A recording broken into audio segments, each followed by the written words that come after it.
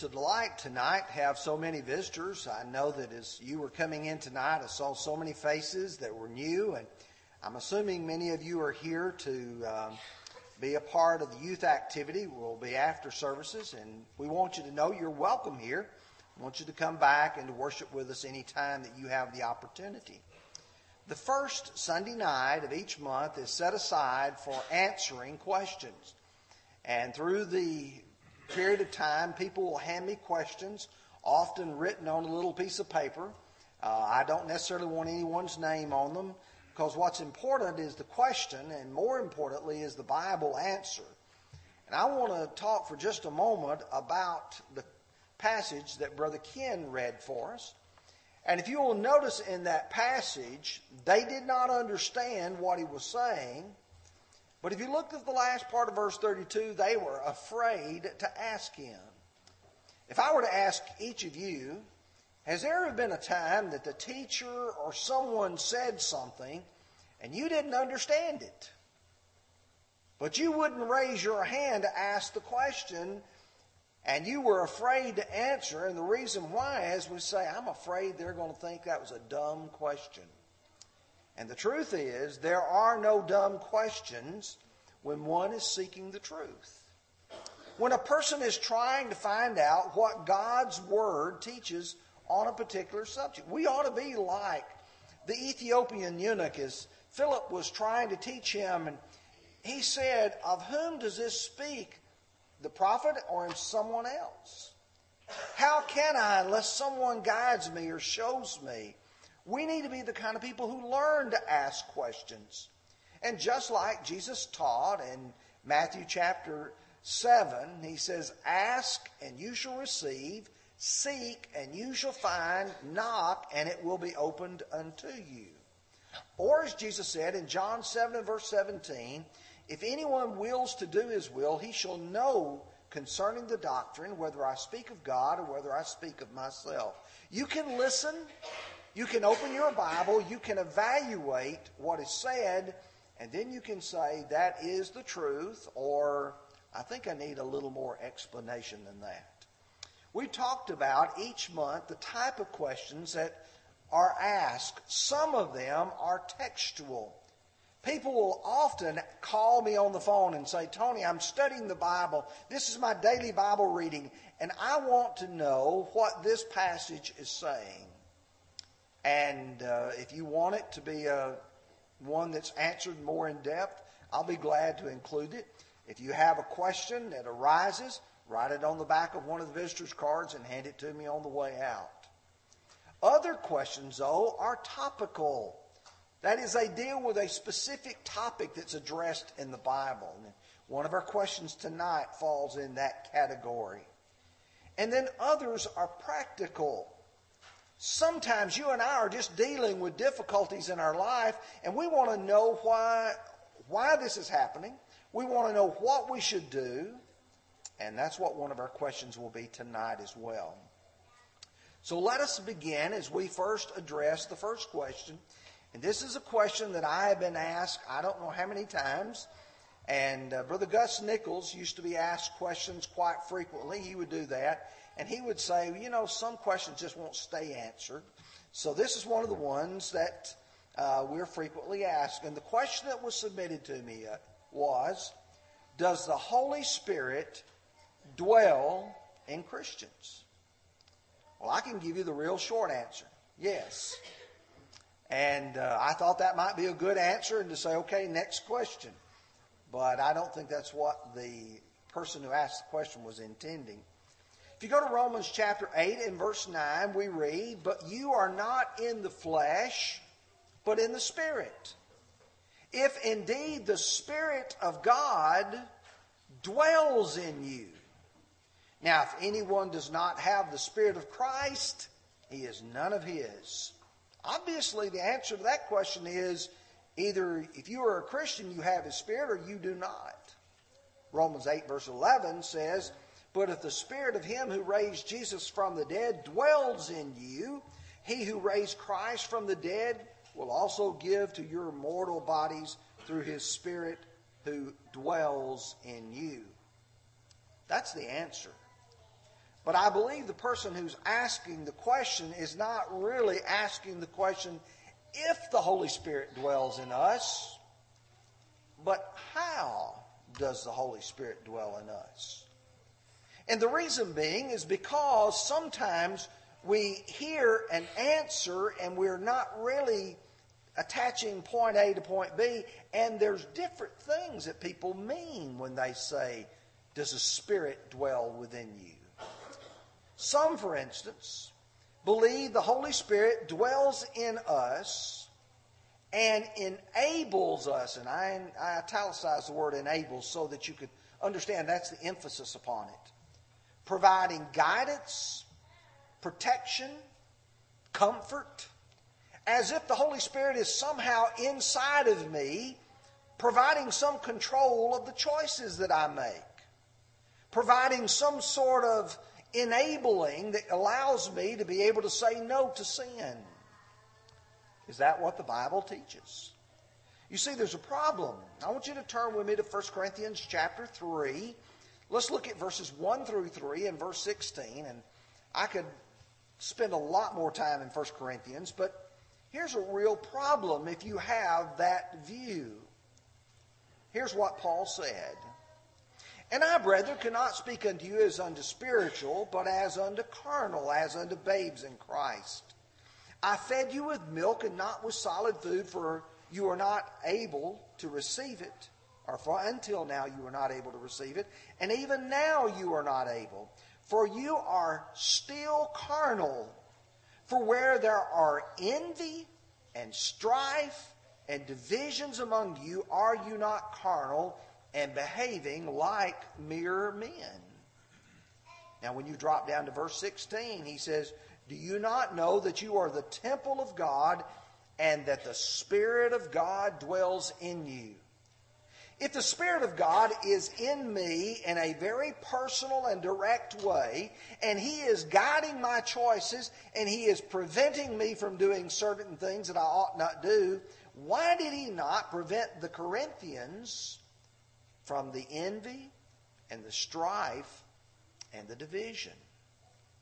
Why did the Spirit not also, if it is enabling man to have knowledge and understanding, why were they still as babes in Christ?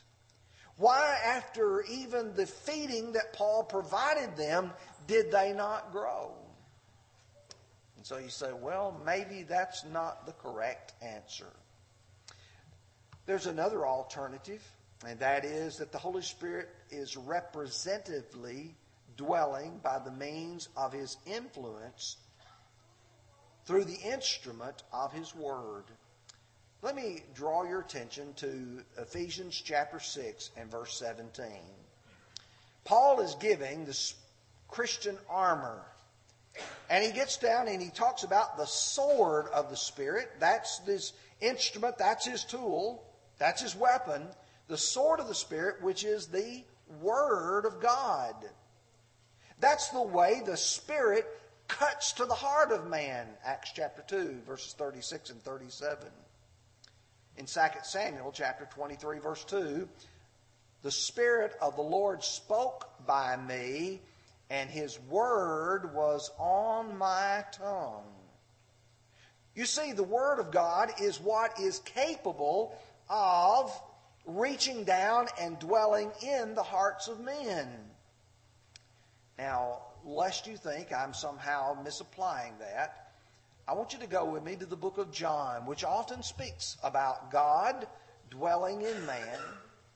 And I want to go to John 14 and then primarily to John chapter 17. When you go to John 14 in verse 10,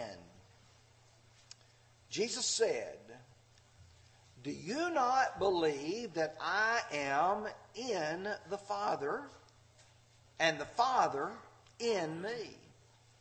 The words that I speak to you, I do not speak of my own authority, but the Father who dwells in me does the works.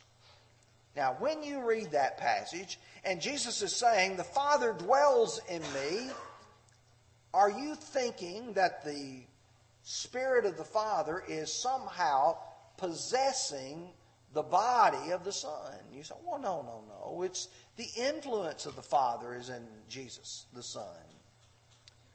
But now let's go to John 17.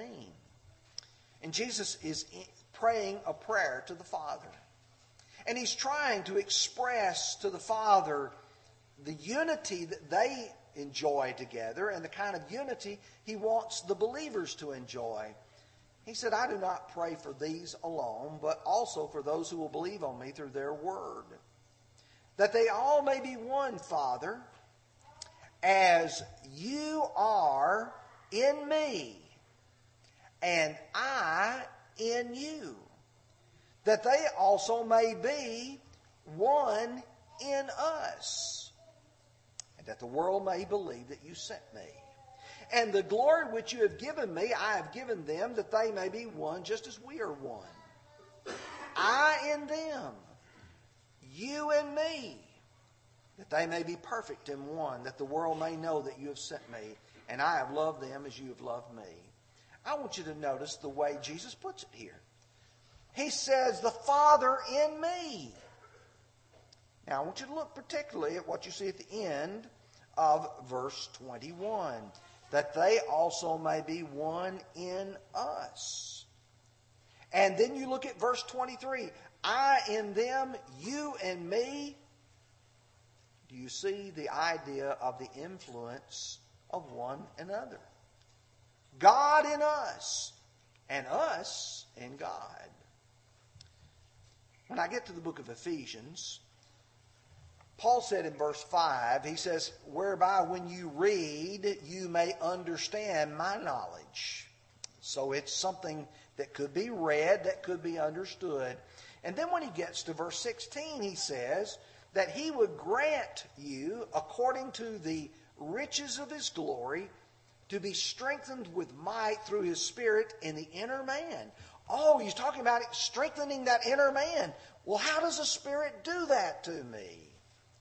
Verse 17, that Christ may dwell in your hearts through faith. Christ dwells in our hearts, but it's through faith. Now, I could go on and spend a lot more time with that, but I want to point out to you that just like Christ dwells in our hearts through faith, Paul said the Philippians were in his heart.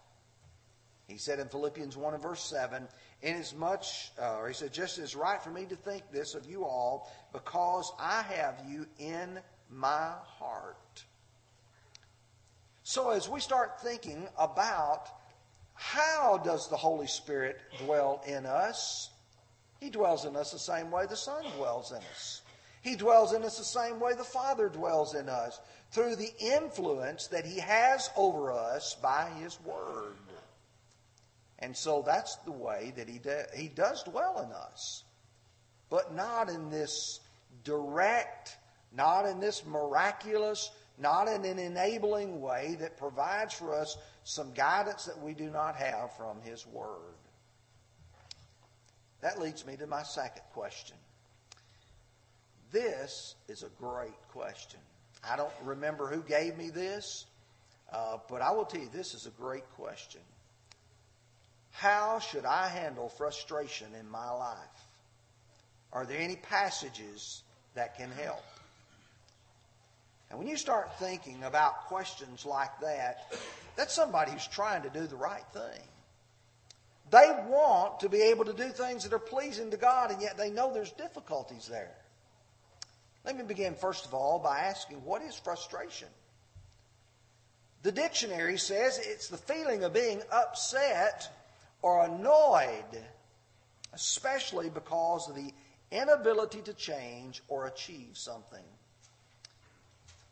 I'd like to ask you a question. How many of you have been frustrated this past week? Don't raise your hands, but I'd say most of us would have to say, I've been there. And when you start looking at your frustration, you have to identify where it comes from. And I'd suggest to you, usually it comes from people. Maybe your family, maybe your friends, maybe your coworkers. If you're a teacher, it may be your students. If you're a student, it may be your teacher. You see, frustration comes from other people who annoy you, who upset you, and you can't change it. You can't do anything about it. Sometimes it comes from problems. Sometimes the doctor tells us you are sick and the sickness you have is terminal. You're not going to live. Sometimes you go through a procedure, you go through a treatment, and it doesn't work. And you can't make it better. Sometimes it's a loss of a job. Sometimes it's a major failure in your life. Sometimes they come from plans. Things don't work out or things fall through. You've got this idea of what you want to accomplish in life. You want to do this. You know, like James 4. Come now, you who say today or tomorrow we will go into such and such a city, buy and sell and make a profit. You go, you buy, you sell, you lose. You see, frustrations come to us from all kinds of sources. Could I illustrate that from the Bible? Well, sure. In fact, I could spend a lot longer than I'm going to. Think about some of the people in the Bible who really must have been frustrated. Think about Job for just a moment. Imagine here's a man who's got everything going in the right direction. He's got a good family. He's got plenty of money. He's got wealth. It seems like everything's going in the right direction. And all of a sudden Satan comes along and his life now becomes awful. He's lost his family. He's lost his wealth. Now he's lost his health. I want you to listen to a couple of verses that I think provide an insight into his frustration. He said, my days are past. My purposes are broken off. Even the thoughts of my heart. You get frustrated when you feel like there is no bright day in front of you. Nothing's ever going to get any better. Chapter 19, verse 8. He has fenced up my way so that I cannot pass. He has set darkness in my paths. You know what you would call verse 8? Being between a rock and a hard place. Things are not going, and he says, all that I see in front of me, the only choices I have, look dark in front of me. That's the way life looks sometimes. For some of you women, you may be a young lady, you may have desired to have a child. And if you go and you study the life of Hannah, the mother of Samuel, in 1 Samuel chapter 1, verses 9 through 17, I'm not going to be able to take time to read all of this, but I want you to notice, it says, Hannah arose after they had finished eating and drinking in Shiloh. Eli, the priest, was sitting by the seat at the doorpost of the tabernacle of the Lord. Now I'm going to summarize from here forward. She's in bitterness of soul. She's praying to the Lord. She's weeping in anguish. She's frustrated. She doesn't have a child. And here she is. She's praying a prayer. Her lips are moving, but her voice is not being spoken. She's saying a private prayer. And she promises God, if you'll just give me a child, I'll give him back to you. When Eli sees that, he thinks she's drunk. And he tells, put away your wine from you. And she responds, I'm not a wicked woman. I'm just expressing the anguish of my soul. I feel for barren women. I feel for those who are unable to conceive, who want a child desperately. But you see, here's a woman whose life is frustrated. What about Elijah? When you go to 1 Kings 19, you see Elijah, after his great success in chapter 18 on the top of Mount Carmel, how that the prophets of Baal have been defeated in that contest. You get to the first part of chapter 19, and Jezebel is ready to execute him. And she said, so let the gods do to me and more also, if I do not make your life as the life of one of them by tomorrow at this time. And what happens? He runs in fear. In fact, he runs all the way down to Mount Sinai or to Horeb. That's a long way. You see in verses 12 through 14, he comes out, he's got a mantle wrapped around his face. You can imagine, you can visualize this. And God asks him why he's there. And he says, I've been very zealous for the Lord of hosts, because the children of Israel have forsaken your covenant, torn down your altars, killed your prophets with a sword, and I'm alone left. And they seek to take my life. He's frustrated. He's tried to do the right thing. And yet, that ungodly woman Jezebel's trying to kill him. I think of Ezra and Nehemiah together, even though their lives are separated some by time and definitely by purpose.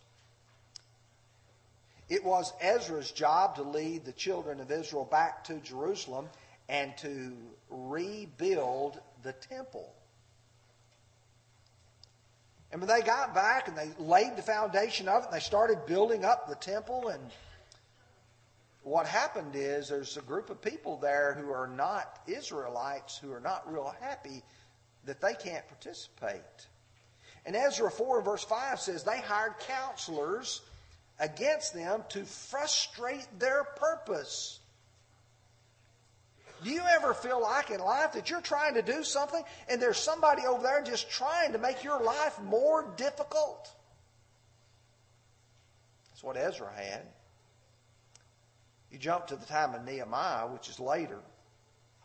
Nehemiah's returned to rebuild the walls. Sanballat, Tobiah, and Geshem didn't like it. So what they said, we're going to attack. They conspired to come together and attack Jerusalem and create confusion. Have you ever tried to do something worthwhile and good, and there's people saying, you know what we can do? We can make their life a little bit more difficult. Start saying, wow, there's a lot of frustration in the Bible. There is.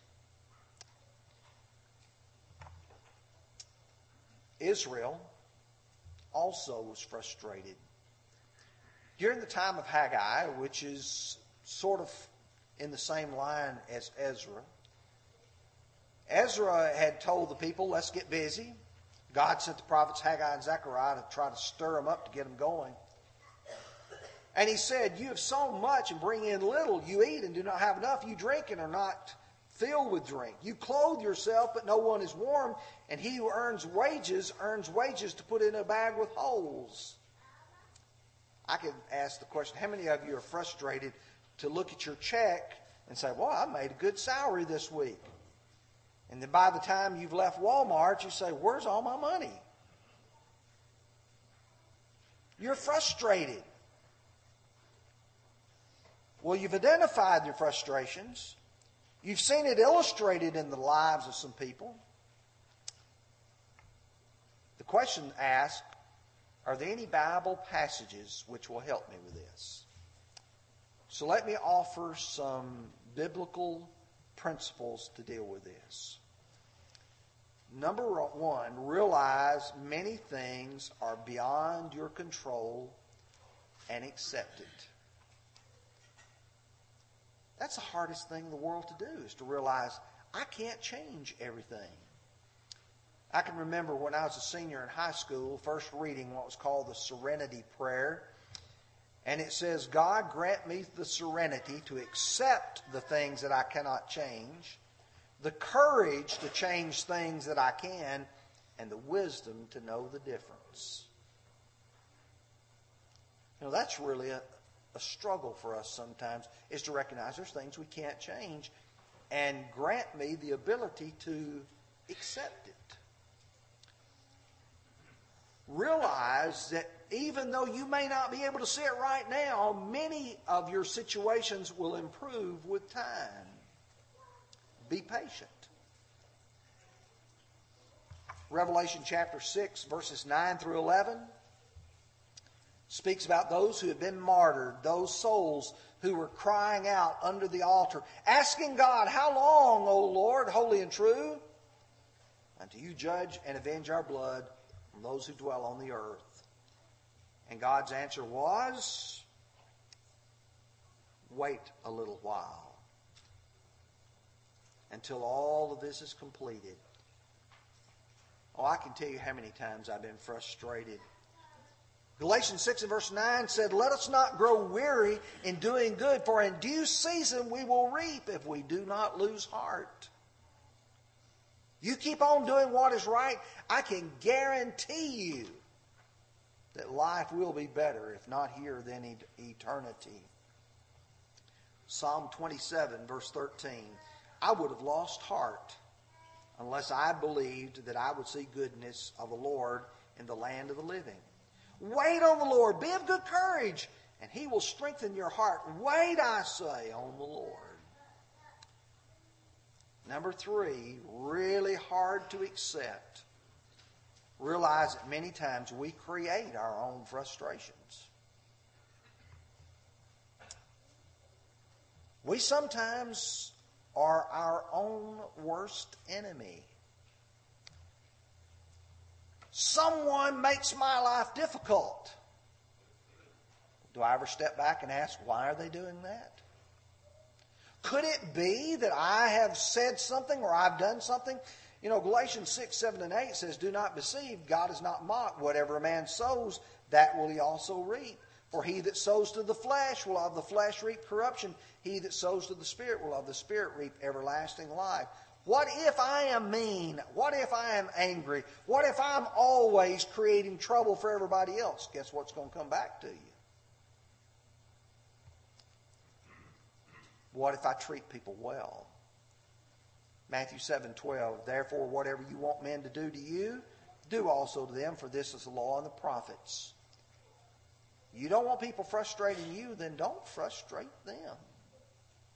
Don't make their life more difficult. Sometimes we allow ourselves to be vexed with this world and all of its pursuits. I find myself looking and saying sometimes, is it worth it to be frustrated over this purpose or that purpose, or allow myself to be overly concerned? And I'm always driven back to a great book of the Bible, the book of Ecclesiastes. And Solomon said just several times, and I'm just going to run through these real quickly. "Indeed, all is vanity and grasping for wind." Verse 17 of chapter 1. "I perceive that this is also grasping for wind." Chapter 2, verse 17. "For all of this is vanity and grasping for wind." Chapter 4, verse 4. "This is also is vanity and grasping for wind." Ecclesiastes 5:7. "For in the multitude of dreams and many words there's also vanity, but fear God." Oh, make that your choice in life. You see, we ought to be focusing on eternity and spiritual things. Colossians 3, 1 through 4. "If then you were raised with Christ, seek the things which are above, where Christ is, sitting at the right hand of God." Oh, the question to end with tonight is, what must I do to be saved? That is the significant question. That's a question that the Philippian jailer asked in Acts 16 in verse 30. The answer to that question is, believe on the Lord Jesus Christ. Acts 16 verse 31. The answer to that question is, repent and let every one of you be baptized in the name of Jesus Christ for the remission of sins. Acts chapter 2 and verse 38. You see, tonight, if you want to become a child of God, you want to be saved, you come in faith, you come repenting, you come confessing your faith and being baptized. And then sometimes our frustration is we're living lives in rebellion to God. The way of the transgressor is hard. you can come tonight and you can remove one of the great frustrations in your life, and that is looking at the sin that is there. If you need to respond, would you come as together we stand and sing?